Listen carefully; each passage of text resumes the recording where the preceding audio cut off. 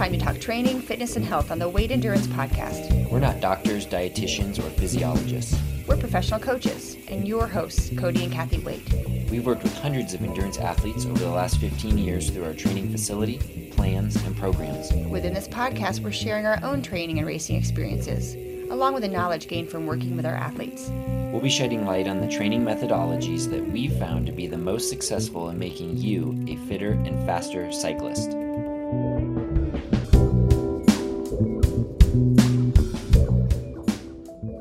All right, welcome back, everybody. I'm Cody. I'm Kathy. Have you wondered where we've been? Probably. Have you missed us, people?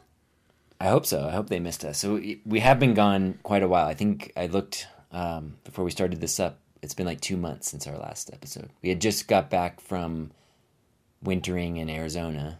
No, we did an episode down in Arizona, remember? No, we had just gotten back home. Oh, we did one back home? See, it's all blurred to me now. I think so. Yeah, I don't know. We traveled a lot over the last several months. At any rate, it was the end of February. And yeah, we've just been on the road, basically, racing, which is the positive side. Like, racing has returned for much of the U.S. Yes, it's been very fun. We've had adventures and experiences and lots of lessons. And we're tired. We have to pack up to leave again. And frankly, I'm not looking forward to it because I'm just tired of packing. But yeah, we tried to do podcasts on the road. We packed up the little equipment, took it with us, and never had the time or the energy. Yeah, we had really good intentions. I mean, our recording equipment is super small. It has like a nice little carry case, and it's like, oh yeah, let's bring it with us. We'll do some while we're, traveling wherever we are, a piece of cake. But the tricky part, I think, is finding a place where the acoustics are good enough, mm-hmm. right? Which our RV isn't too bad, depending on where we're parked, I suppose. But I think the tricky part is finding the time of uninterrupted. We need at least a solid hour to do these. Often it's more than that, and to find that uninterrupted while we're traveling with like the We Devo team or whatever just doesn't happen. Yeah, it was definitely tricky, especially when the kids are knocking on the RV door. Cody, come help me with my creaky bottom bracket. Right. Kathy, what are we doing for dinner? Right. So at any rate, we are back, and we do want to get our hopefully still there faithful listeners back up to speed and also get our own momentum going, recording shows. Because we do want to keep this going. So what we came up with is we're going to do this episode and 5 more. So 6 episodes coming up that are going to be based on racing and race preparation tips and strategies. For early season racing? Or is it just No, racing? just all racing. Okay. Yeah, this today's episode will be specifically about early season racing. Okay, gotcha. It's like a race event prep series, 6-part series, and they're going to be shorter than normal, hopefully. So we're going to minimize the rambling. And hopefully get these in the 20 to 30 minute range and release them every other day for about 2 weeks for the 6 episodes and kind of get everybody back up to speed and kind of, like I said, get our ball rolling. Well, and frankly, it's like really fun to talk about because we've been racing. The young riders on the We Race team have been racing. And, for sure. I mean, there's really nothing more that I like talking about than everything that's happened. Like, who had a good race? Who learned from something? What did I learn? What could we do better? It's just it's so fun to talk about those race experiences. Yeah, really. yeah. I mean, in the last 6 or so weeks, I've been in or at, 3, 4, 5, 6, 7, 8, 9, 10, you lost track. 14 races or something. So, actual like race starts, different formats and things. So we'll go over that briefly here, just in the what have we been up to segment. So tons of racing. It's fresh on our mind. So we're hoping this is a good idea. All right. So this is episode 59. Like I said, event prep series number 1 of 6. So look for some more episodes coming out 2 through 6 in this race prep series. And then hopefully you, the listener, have some events also happening. I know some of our adult athletes have been able to get into some gravel races are popping up, mountain bike races, depending on where you live. Here in Colorado, well, actually, the first race was like canceled, right? Hasn't the... Well, let's back up though.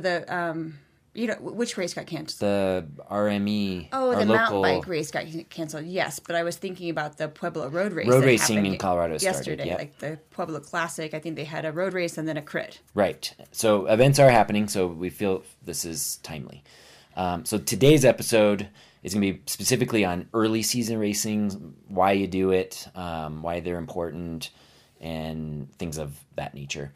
But before we get into that, I want to remind everyone our show is sponsored by The Pressery. Wonderful company here that has generously made some donations over the last 3 years to our redevelopment team. And they make fresh-made noodles and bone broth cups. It's like a prepackaged ramen or pho kit, they call it, it's like a single serve deal, and they're fresh noodles. So forget the dehydrated, crunchy noodles. They're actually fresh noodles in a little vacuum pouch. Heat up your broth, put them together. Delicious. And then they also have standalone bone broth that we've talked about many times before in the show. And I love bone broth. Yeah, the bone broth is my favorite of their products because it's so rich with nutrients, and it really supplements any sort of soup or curry you're going to make at the house. And that's sort of my go-to for family meals. Yeah, you're the soup queen in our house. And I love soups, and to make it with the Pressery bone broth is amazing. So now they are equipped you can order online. Don't have to go to the store. You order online, pressery.com, and order your noodle packs, your ramen, and have them shipped right to your door. They have a really cool subscription program. That's what we're on. So we get 6 24-ounce bottles, I believe they are, shipped to our door. I think 8 24-ounce bottles is what we're on once a month, shipped to our door. It's really cool. So if you're interested, check them out, pressery.com, and use the code WAIT10, all capitals, at checkout, and you'll get $10 off your order. And that could be like a single order, or if you sign up for the subscriptions, it's $10 off your monthly or whatever interval subscription you choose. So check it out, and thank you, Pressery. So what have we been up to? Yeah, what have we been up to? All kinds of stuff, as we alluded to. All sorts of traveling. We started with...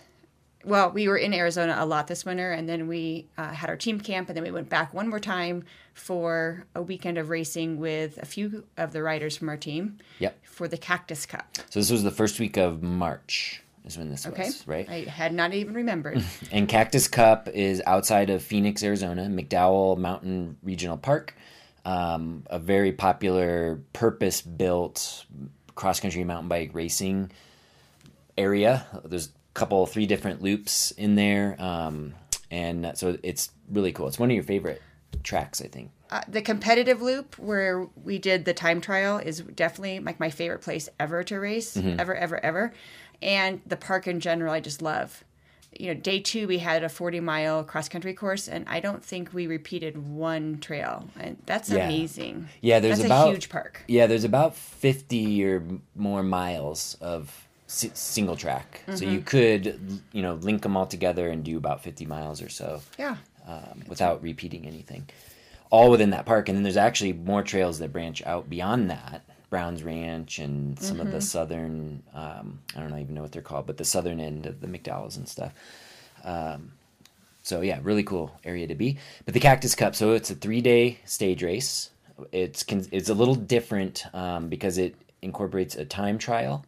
That was about 4 or 5 miles, I think, on Friday afternoon. And then it was a long cross country, like you said, it was like 42 miles, I think. But it's fast, the trails out there, anyone not familiar. So I think it was like 2.5 hours for the faster times. Yeah, and then Sophia was 3 hours, and I was just behind her in 3:10. Right, so it's like not quite a marathon duration, but it's longer than a cross country. It's sort of a hybrid in between the two. It was a little painful. I wasn't in shape yet for a 3-hour hard effort. Right. And then that's Saturday. And then Sunday they wrap it up with a unique, like, sort of XC enduro format. So it's like it was like a 25-mile loop. Was it even that far? Remember how quick we finished? Right. I think it was way quicker. I think it was shorter. They shortened it compared to previous years. Maybe it was shorter. It took us about 90 minutes to do Yeah, the that's loop. not 25 miles. Yeah, we were, couldn't have been. because we were piddling along, chatting with each other in between segments. Yeah, so which is the fun part of enduro. Right, and there's 3 segments. One was like, I can't remember exactly, like a 6-minute one, a 2-minute one, and another 2-minute one or something. And they were all mostly downhill, but it's not like your typical gnarly enduro downhill. It's like cross-country downhill. So, but fun nonetheless. And, I loved the whole weekend. Yeah, so that was sort of our season opener. Mm-hmm. We had a handful of the We Devo riders, We Development riders. We both raced. We both won our age groups. We won our 40-plus groups. So that's fun. But that was a great way to kick off the season. I loved it. I particularly loved the time trial format on Friday. Mm-hmm. I didn't really think I would, and in fact, I was pretty nervous about it. Because I wasn't sure how it all play out, like how many people would end up being on the track at once, the loop at once. But and there were a few people like caught because the older gentlemen start before my age group, and that was a little tricky. There was like a man sprawled out along the trail. I'm like, please move. But it was like fast and furious. I think for me it was 24 minutes. My heart rate got higher than I've seen in like 5 years. Really? So I'm still alive.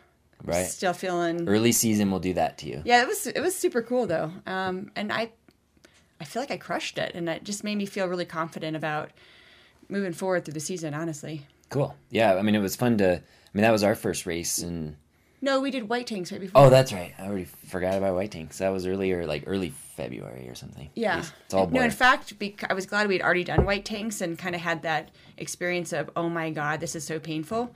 Because then I wasn't so freaked out when my heart rate got that high in the time trial. You know, I had already visited that painful zone. Right. And which we'll talk about coming up. Yeah, when you're talking about doing your first race of the year, especially like high intensity, like mountain bike racing, it's not uncommon to see sort of like your highest heart rates of the whole season early on, because you're usually you're fresh, eager, all those sorts of things.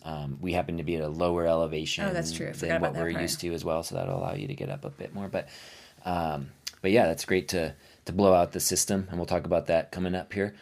And then so that was March. Then it was the next week that I flew to Puerto Rico with Toby and Sophia, members of our We Development team, and met Nico, Mia, And Mia's dad. And I flew back home to Denver. Right. So I met them in Puerto Rico.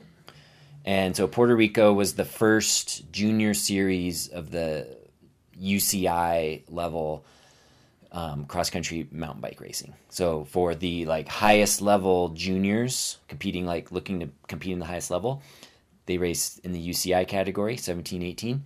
And this was the first race in North America, at least, to offer the points and whatnot to start working their way towards like a world championship bid or whatever. So Puerto Rico, and it was back-to-back weekends of racing, so kind of made it worthwhile to go out there. They had the first weekend was a race called the Tropical Challenge. And they were actually both races were on the same exact course, which is sort of unusual, but not unheard of, because actually Arkansas was the same sort of setup. So we got to go out there, do the 2 races. I raced as well. They had a Masters division. Oh, I forgot to say this. So the second weekend was then what's called the Continental Championships or Pan American Championships. So a big deal event. It's a little strange that it was so early in the year. Right. But it drew a good group of competitors from like Central America, South America, and obviously the domestic United States. Right. So there are a lot of Americans, a lot of Puerto Ricans, obviously. And then, Mexicans. The Colombians had a strong showing. Yeah, tons of Pan American countries coming. So it was competitive and great. The kids did really well. I'm trying to think. I should have probably jotted down better notes. But Toby stands out as the shining star in my mind, just having such a great race in the Pan Ams. and really kind of probably his best race to date. So he finished sixth in the Pan Ams, and that was with no call-up points. And for those that are unfamiliar with cross-country mountain bike race starts, when you have a field of 60 or 70 riders like the juniors brutal. did, if you're not in the first couple of rows, you're at an extreme disadvantage, because more often than not, the starts funnel down rather quickly. Inevitably, there's some sort of pile up. Often, yeah, there's a pile up, so you don't want to be caught behind that. So he wasn't back row, but he was back half and worked his way up to sixth, which was really great. And then Mia had some. I don't want to misspeak. Yeah, but I think Mia and Sophia both podiumed at least once. Yeah, at least once. They both had solid races. Yeah, it was very successful, and a great experience for everyone that attended. How much of a shock to your system was the weather change? Yeah, so I'm glad you brought that up. That was a big shock, because it had been winter, and then you go to Puerto Rico, and it's always summer in Puerto Rico, apparently. Well, we had been in somewhat nice weather in Arizona, but it was not at all the same as going to a humid climate. Yeah. Like Puerto Rico, right? When even Arizona, the week prior for the Enduro, I think I wore leg warmers. Oh, that's true. That's true. Because it was an early morning start, and, you get the brisk morning desert air and blah, blah, blah. Puerto Rico is a low of 75, a high of 85 it wasn't actually overly humid, which was nice. But, 50% humidity, maybe something around there. So it was warm and sunny and dry. And dusty on the course. And some dust, but not horrible. It's probably dustier in Arizona than there. Oh, okay.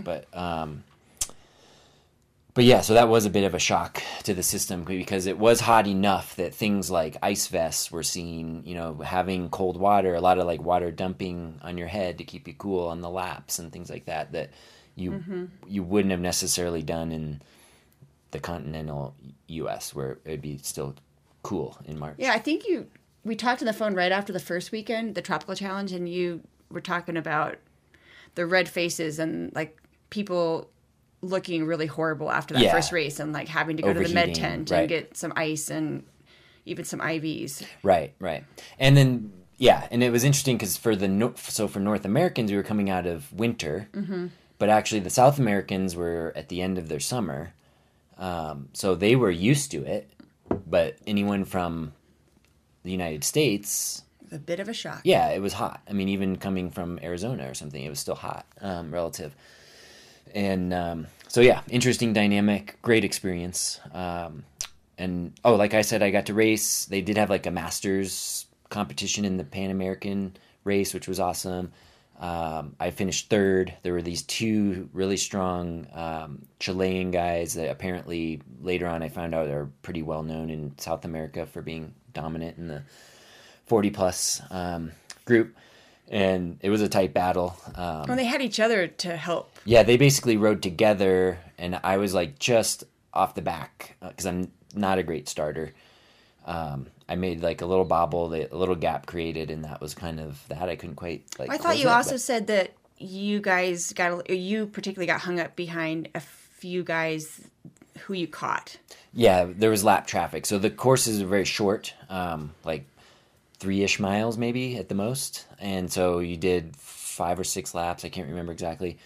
So lap traffic became an issue, and once that starts happening, you're kind of hosed if you're not leading. So that's an unfortunate part of waved races on a short course like that. But I mean, yeah, you got to be in the front. That's all race strategy too. So at any rate, it was fun, and I enjoyed the course a lot.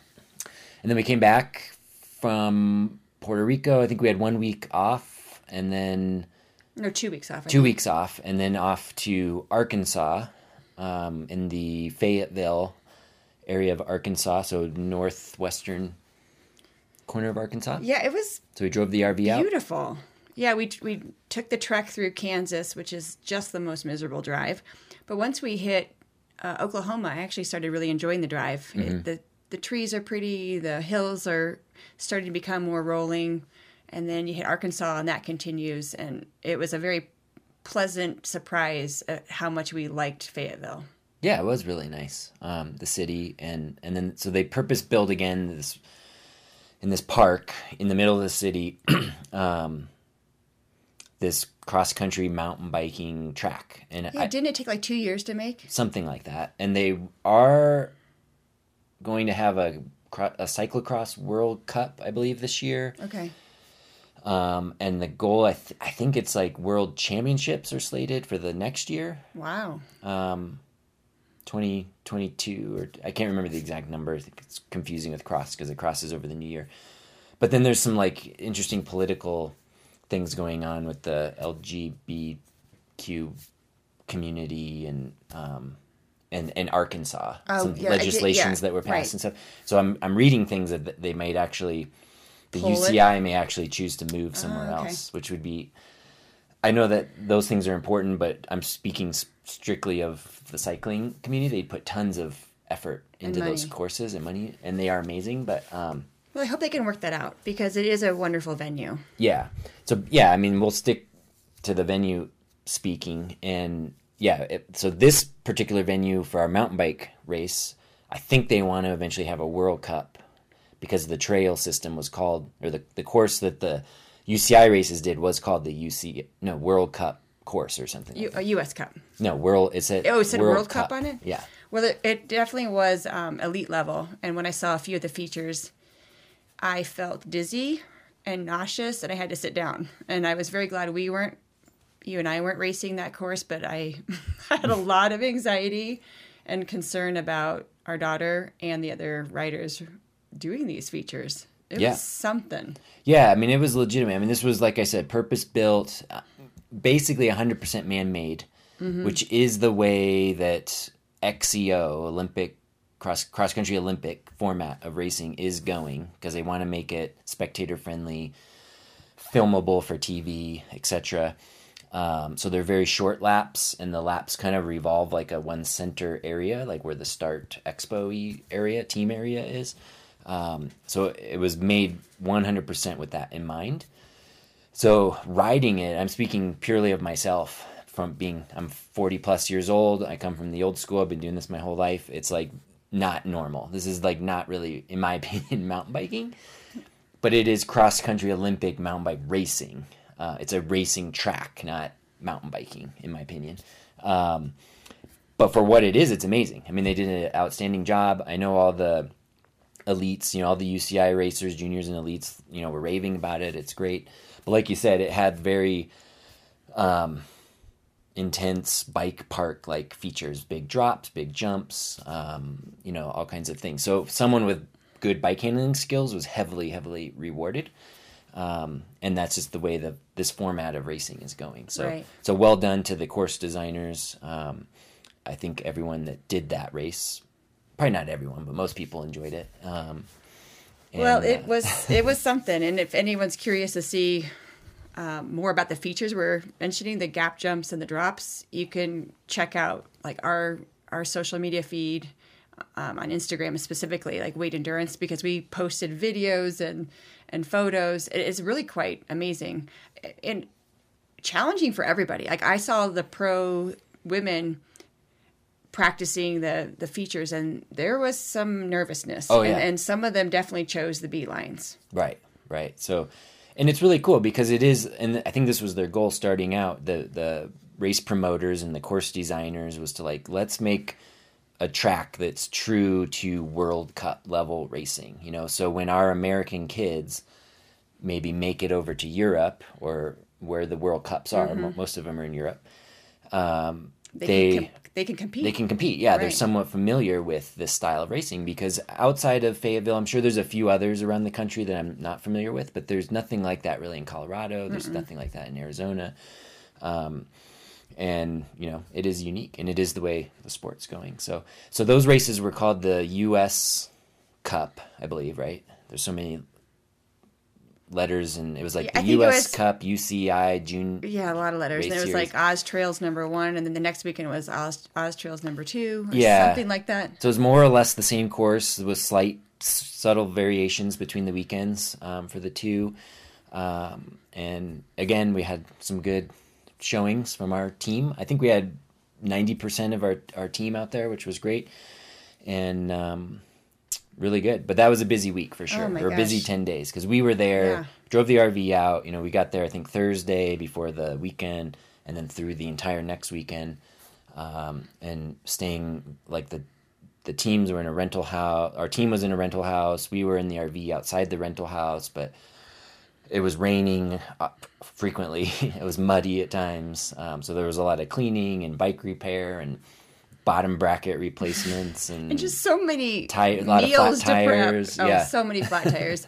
Yeah, we all had to figure Meal out prep. the air pressure in our tires for a different kind of course than we see in Colorado. A lot of learning there. I think someone broke a couple rims. Yeah, I think a few broken we figured rims. it out mostly. Unfortunately, I think Mia had flats the last cross country race, which was such a disappointment. But in general, everyone walked away unscathed, like no broken bones. A few wipeouts, but A few minor. Yeah. wipeouts. Sophia had a pretty nasty crash in the first weekend's cross country course, and it was scary. But she was very fortunate that it was mostly just like some bloody abrasions, and it could have been worse. So crashes happen because these courses are tricky and they're fast. There's a lot of kids smushed into one track, especially if you're in the male category. Mm-hmm. I mean, I don't envy them. Yeah, and it was rocky and high speeds, which combined turns into flats and broken wheels, which happened to not only some of our riders but other people throughout the weeks pre-riding, not always in the race, but pre-riding and whatnot. So, but great experience for everyone, I think. And I know I was exhausted. Oh my gosh, I've never been more tired in my entire life. At the end, yeah. And to that note, like there was amateur racing as well, masters racing and like category 1s and 2s and whatnot. On a different course, there was a longer like 5-mile lap for that. Mm-hmm. One weekend they ran it one direction, the next weekend they ran it a different direction. But then it ended up raining and they completely changed it the second weekend. Yeah, I'd like to say a few things about that. Sure. So the first weekend, you and I both were not sure how it would go because these trails are very different than what we're used to, and they were wet. But I think we both had fun. Mm-hmm. They're kind of muddy, and I enjoyed the first race. yeah, we slipped around a little bit, but in fact, I ended up enjoying it way more than I thought. For sure. Pre-riding, I was sort of grumpy because I was like, "This is not mountain biking. This is like a bike park." And Grumpy then old man. it was muddy on top of it. It's like I don't ride well in the mud anyway because I don't have much experience with it. And I was like, "This isn't gonna be that fun." But then in the race, I actually loved it, and it was I thought it wet was fun. and cold. I was wearing like leg warmers in the race. It was and freezing it when was I was warming cold. up. But yeah, I loved it. Yeah, I thought it was good. And there was actually no one for me to compete with. So I just used it as a good really hard training effort and practiced getting gels in when it's sort of awkward and twisty. Mm-hmm. So that was sort of my goal for that weekend, and it worked out really well. Yeah, great skill work for sure. And then the next weekend, I was like, I don't know if I'm going to race because you had decided to pull the plug. Like, you were just too tired. It's really hard to be a coach and a racer Yeah, for sure. at the same time. So you decided not to race, and I said, I think I will. And then it rained really hard all night Friday again. Which was a big part of my decision of not wanting to. So Saturday morning I woke up and I thought, I still haven't decided. I was like 50-50, honestly. Mm-hmm. And the race I think was going to start around 11, and we got an email that it was delayed due to rain till 2. And right away I was kind of grumpy about that. Like, I just want to race first thing in the morning and be done with it. Mm-hmm. I hate the waiting game. That's what makes me feel nauseous and nervous, and then I wonder why I'm even doing this sport. And then we heard that we weren't going to do the full 5-mile loop or whatever it was, and we were going to do like a short track, almost like what the UCI kids did for their short track. It was on like Fridays. a long short track. It was like, so I think they had a 0.9 mile course, and we were going to do 1.2. Well, I decided just to go for it. If nothing else, it was going to be like my way to face a fear. It was a really scary format for me, and I didn't really want to race in the mud. And there's some technical features on the short track course that made me feel nervous. But I decided I would just face my fears and do it. Yeah. So it was pretty challenging. The pace was set pretty high by another woman in my age group who showed up, and she's a person I've competed with before. She's really good. And I thought, no, I'll just stay right with her. And I'm like maneuvering the mud. It's just sort of crazy out there, but I'm okay for like the first 3 of 8 laps. Mm-hmm. And then the lap traffic started. Right. I did not think about that. Right. So we're talking a short lap. Do you remember how long minutes-wise they took? Like 8 minutes or something? They were quick. I don't even remember. Yeah, 7 or 8 minutes. Something like that. And so they had all of the Cat 1 amateur riders. And this is not to criticize the race promoters. I think what happened is the 5-mile lap was being compromised by the weather. So they had to like come up with some, it was like cancel the race or come up with this other alternative of this like long short track race. Because the short track course is more on soil and whatnot. They could handle the rain and mud and traffic. But anyway, you have this short loop, you have all the Cat 1 waves, and to be honest, there weren't like that many people, but there was enough. And if you're doing 8 to 10 laps, depending on male, female, and what category, there was going to be some serious And why that overlapping. didn't cross my mind, I have no idea. Right. There were like multiple, like I think the elite, the pro Cat or Cat 1 men, or they had like a Yeah, like the non-UCI Cat pro. 1 pro men, and then the Cat 1 15, 16, 17, 18. Yeah. So they ended up lapping you Twice because you started minutes behind them on a lap that only took them 6 minutes. So they were almost catching up to you by the time you started. So it was a little chaotic. And honestly, it was terrifying. It was terrifying. And I slipped and fell because I was worried about them flying by me. And then I lost the girl I was with. And then I sort of didn't care anymore. And then I fell again. And I really didn't care. I just wanted to make it through. Yeah. It was like a Rocky cross race. It was like a cross race. It was what was hard is there was one good line in the mud, and even that line wasn't very good. And then when the guys would fly by you, they would take the good line, and you were get pushed out. Yeah. So I did cry afterwards because I had been stressed out for 75 minutes. But it was a great experience. It was a great experience to do something completely out of your comfort zone. And, on many fronts. I mean, adding lots of traffic, lots of mud, and like a rocky course that we're not used to, where we race mostly. So kudos to you. Thanks, bud. On that. And like you mentioned, I chose not to do it earlier in the week, but the rain in the forecast definitely like solidified my decision. But yeah, I was just really gassed from helping coach, doing my job basically, and just decided like these races aren't really important to me, but they are important to the kids. So I wanted to put that first. And then also thinking more long-term, like originally when I set up the season, I was going to be peaking for the Whiskey 50, which was going to be the next weekend. But with that being canceled a month or so ago, it sort of erased like my A race for the spring. So it kind of like my motivation kind of dipped severely. And then I just said, you know what, let's like take a break here. I'll do do my job as best I can for the kids, and then hit the reset button for Leadville training. So now Leadville in August is now my A race for the season. So instead of trying to have a spring A race and a summer A race, it was like get to a decent level of fitness in spring, and then I'm recovered. I took a week off, and then now building up to Leadville. So well, Leadville's a very important race for you, and you have some unfinished business there. Yeah, So and I'm excited that for you. one's getting me excited. I was having difficulty like getting excited for these cross country races for me personally. They aren't really I enjoy doing them, but I don't know. There's not enough of like a excitement build up, I guess. And Leadville has that. I think you enjoy watching them. Yeah, more watching than them is you great. I love like them. racing them because Yeah. I'll speak for myself. I had a very fun time watching the riders race the 2 short tracks and the 2 cross country. Yeah. Oh, totally fun to watch for sure. All right, so that was a long what have we been up to, but I guess when it's been 2 months since we last filmed. Yeah, and I barely said anything. Is that a hint? I should stop talking? No, I didn't mean that. I meant I could ramble more. Oh, right. There's so much more to share.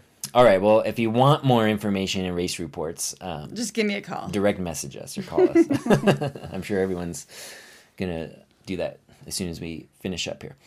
All right, so let's get on to the main meat of this first event prep series one here. And like I said at the beginning, we want to make these fairly short.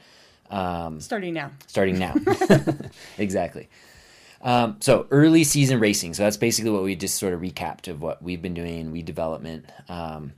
These for the most part are your C and B events in your ATP, your annual training plan, that are helping you build up to your A events. So to use the weed development team as an example, we had their training program built up to have them kind of peak for those Arkansas races, and then also the Soldier Hollow UCI. It's sort of the last UCI race in our little spring build that we targeted for our riders to kind of peak. So they're in a little bit of a different situation where they're peaking for 3-4 weeks, which is tough to do. But the way the races were kind of clumped together like that, that's what we decided. And so those races, Cactus Cup, well, if you want to go way back, the White Tanks race in Arizona, like in early February, Cactus Cup in March, even Puerto Rico, even though that was a big Pan Am championship race, we treated it more like a stepping stone, like a B race on our way to the A races for the group as a whole, for the team as a whole. And so these early season races are those C and B events as you're working up to your peak. And you want to use them, those early season races, as part of your training, to build fitness for your A race, and also to build that race, what we call race readiness. Your ability to be like ready to perform on your A race date. Right, because some people think to themselves, well, why would I race in March? Why would I race in April? I'm not in shape yet. Like, I'm going to be embarrassed, or it's too early. Right. But there's so many benefits to the early season racing, and we just experienced it, so I'm pretty excited to talk about it. Yeah, and you nailed it. And it's like, use these B and C races, that maybe going into them have a little less pressure, and you kind of know going in you're more than likely going to make some mistakes, and then you can learn from those, and so you can minimize making mistakes maybe in your A race that follows. So, and then the other last thing too, and I've always said this, is like a lot of effort goes into training, a lot of time and effort for your A race, many weeks, if not months. And, why limit yourself to one event? I know a lot of people do that for whatever reasons they have. And they'll have this one race and you build up to it and that's that. But why not along the way get some other races? Because you're going to be fit along the journey to that A race. Why not flex it, as they say, flex your fitness and have fun racing, get a few extra races in that.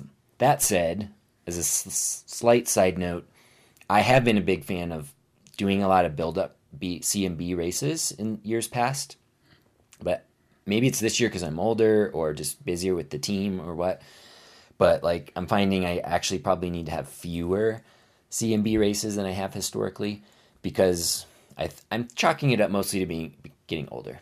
That like, I only have so much energy and reserve and I need to parcel it out. Is that the right word?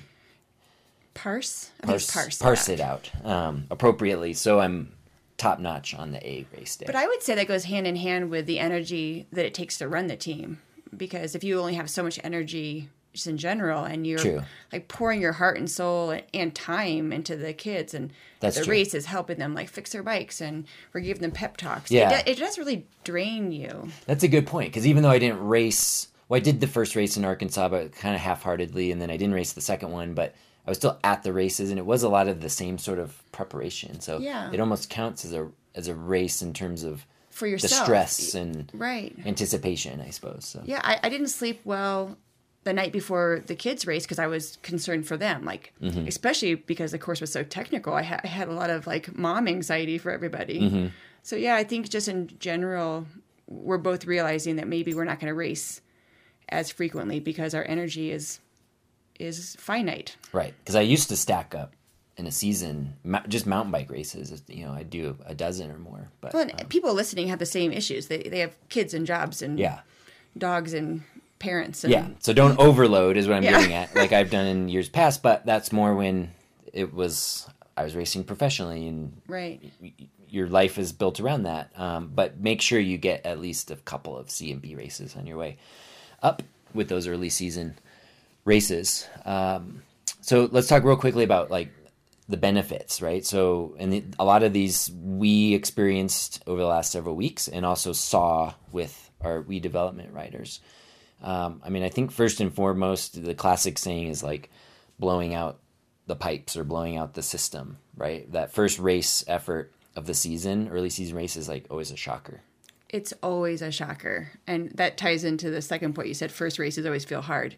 But my first race this year, I think it's the same as yours. It was the White Tanks in Arizona. And the guy said start, and I started, and 1 minute in, I thought, holy bleepity bleep.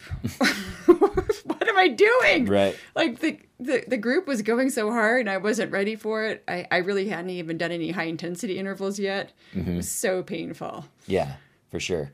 And yeah, so first races always feel hard, and sometimes they feel like quote unquote bad too. And I think a lot of that is almost more mental, because if you've done months of training, like all your base training and prepping, and you hopefully you're feeling great and amazing, and your motivation's super high, and your expectations often are also quite high. And then that first race slaps you in the face, and then you can walk away with it like, oh, that was terrible. I felt bad, or that really hurt, or whatever. Kind of taking how did you actually perform out of the equation. So they always feel harder, and you often think you're not performing as well as maybe you are. And then it's also tricky too, because what your first race is might not be your competitor's first race. So it's possible, like Puerto Rico, for example, the South Americans, they were at the end of their season. I should say the end of their summer. They're still getting in maybe... right, but they had been racing. But they've had many races, yeah. And this wasn't their blowout. Right. This was their... Yeah, and maybe some people their fifth or sixth from North America, this might have been their first race of the season, right? So, well, do you remember when we were down in White Tanks and we were even pre-riding, and Sophia like bobbled a really easy little rock to go over, and we teased her because she hadn't really been on her mountain bike yet. She hadn't been on the trails, and she felt super awkward. And I felt that way at the same course, like going down that tricky little descent on the backside of the mountain. And that right there that's the shock to the system too. If you've been on your trainer indoors in your garage for 4 months, right, and then you go to a warm climate and you're supposed to race fast on trails, may not feel very smooth, right? Or if you've been doing your base training all by yourself, and now you're in a elbow road to race, elbow with people in the peloton, you got to get that back. So those are all definite like benefits to why you want to include these early season events. And there's no better training, in my opinion, than racing, but it's so good and so intense that you can only do so much racing. But in implementing some CMB races, early season races in there, is really great training as well, because the demands are more exact to racing, because you are racing, compared to endurance rides, which are inevitably just longer and slower maybe, and then intervals, which are just like way too controlled and structured, which is great for progressing your fitness. But when you get thrown into a race, it's not controlled and progressive, right? And if you're a really super competitive person, like I am, maybe push yourself further than you would ever push yourself in a workout when you're racing. Right. And that's how I look at that time trial I did at Cactus Cup. And my heart rate was so high, and I had good power numbers. I think I had done a power test like a few weeks earlier and hadn't come close to that heart rate, because I just couldn't like muster the care, I guess. I couldn't, I went hard, right? But I couldn't really muster like the extra special effort. Right. And for me, that only comes out in a race. So that time trial at the Cactus Cup. Oh, yeah. It was like you just raised yourself to the next level. Right. And that's fun to do. Yeah. And then that's great training as well, because now you've pushed yourself completely to, and maybe even a little above a normal like race effort. So good example on that. And then other things like we've mentioned, so things that only really come in a race environment, things like fast starts, particularly in mountain bike racing, also cyclocross racing, maybe a crit race if you're trying to like get off the front early or something like that. Not so much in like long distance events, but nonetheless, fast starts, being in a group, like we mentioned, whether it be in a peloton in a road race, or elbow to elbow at a start of a cross country race or cyclocross race. And then also honing in like the strategies of racing, kind of honing that race craft a little bit, because inevitably every race everyone makes mistakes, and then hopefully does a few things right, and you want to get some races under your belt to get that feeling going again, and learning and remembering like, oh yeah, okay, that's how we do pacing, and that's how we do our fueling, how we consume a gel on a rocky stretch or whatever the case may be, and then getting used to the surges and attacks and things that inevitably happen in a mass start event. Yeah, I want to share a little story about all of that. The strategies particularly. So the second weekend of racing in Arkansas, when I wasn't quite sure if I were going to race, but I think part of me in the back of my mind knew I was going to. So when I woke up Saturday morning, I lay there in bed and I spent about an hour. You were still asleep and I didn't want to move and bother you. So I spent about an hour visualizing racing with my competitor, the one I knew would be there. Right. And I was like picturing how I would race the actual race. Like I was going to let her lead. I was going to be on her wheel. And I was going to, I knew she was a little bit better on the descents. And I was going to stick right there. And I would just be patient on the climbs. And I did like this whole mental exercise to picture it. I don't know if I pictured fueling, but I'd practiced that the weekend before. So I felt like I was pretty dialed in on that. Okay.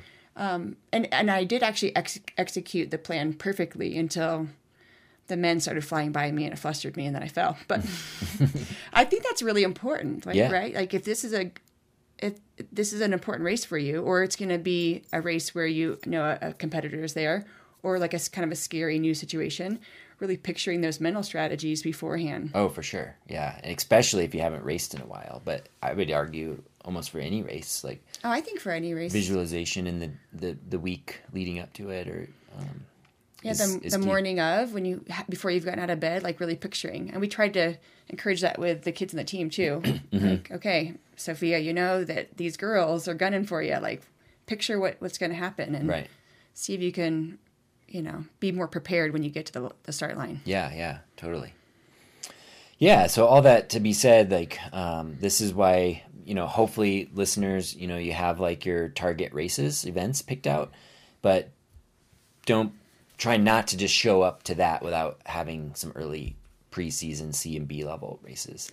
The most important part to me about early season racing is all the learning that happens. Absolutely. That's probably the main thing. It is like, you could put that in bold letters, like the learning experience. Right. You always say that you can't count, or you can't worry about who shows up. Like the best person in the world could show up. Yeah, you can't control that, the competitors, right? Yeah. So what can you control? What can you learn from an early season race? That is crucial. If it's you finally got the right amount of calories in, right, or you had a better start than normal, or you paced yourself really well. Those things are so important. Absolutely. And you can take that away from it. Like, in fact, I think it was Tristan. No, it's Luca. So one of the kids on our team, Luca, he had the most amazing lap splits. And his pacing was beautiful. So like, I just like lavished praise on him for that. Like, it didn't matter what place he got. Like, he paced it so beautifully, and he was really proud of himself. And the pacing is tied into fueling, so therefore you also fueled well. So congratulations, Luca, on two things that you nailed. And that's, in my opinion, way more important than placing.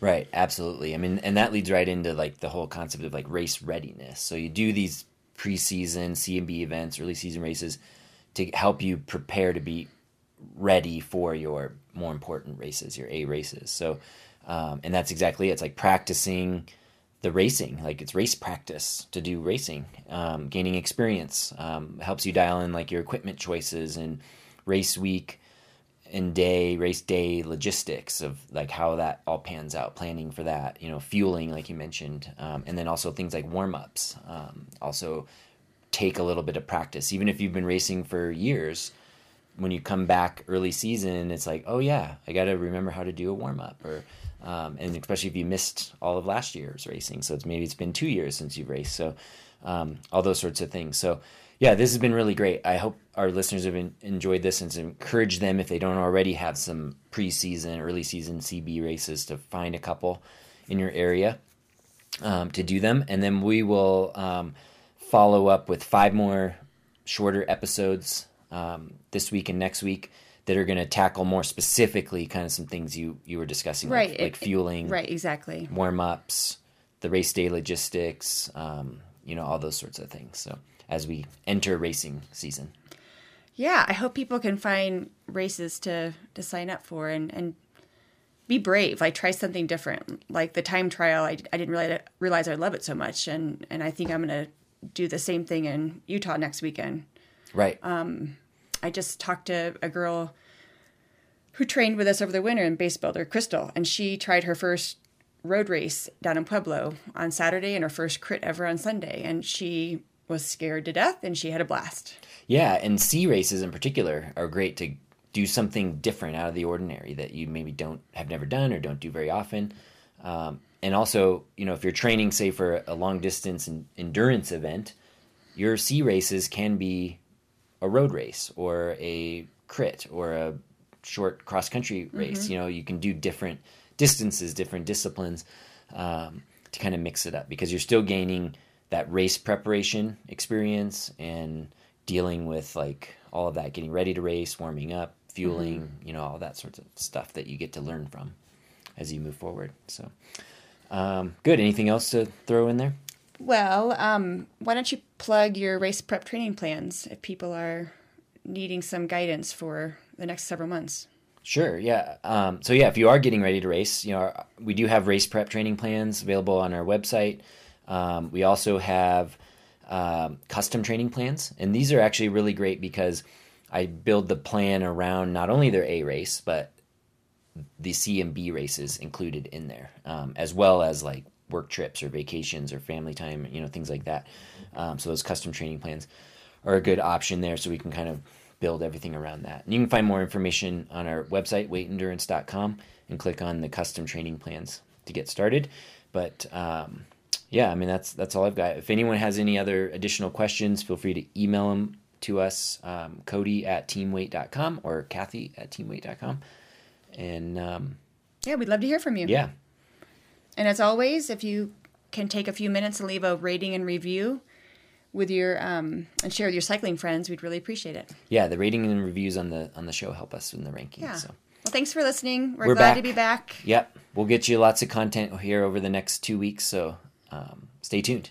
All right, take care. Bye.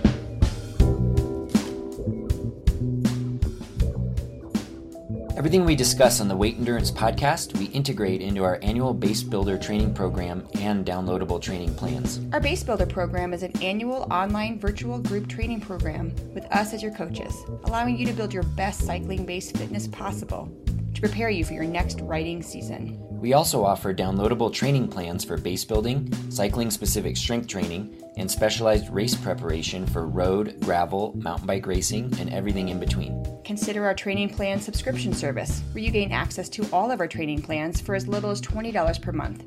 This allows you to easily switch between plans to create your most complete annual training progression. Regardless of the type of cyclist you are, by becoming a part of the Weight Endurance training community, you're allowing us to help you become a fitter and faster cyclist.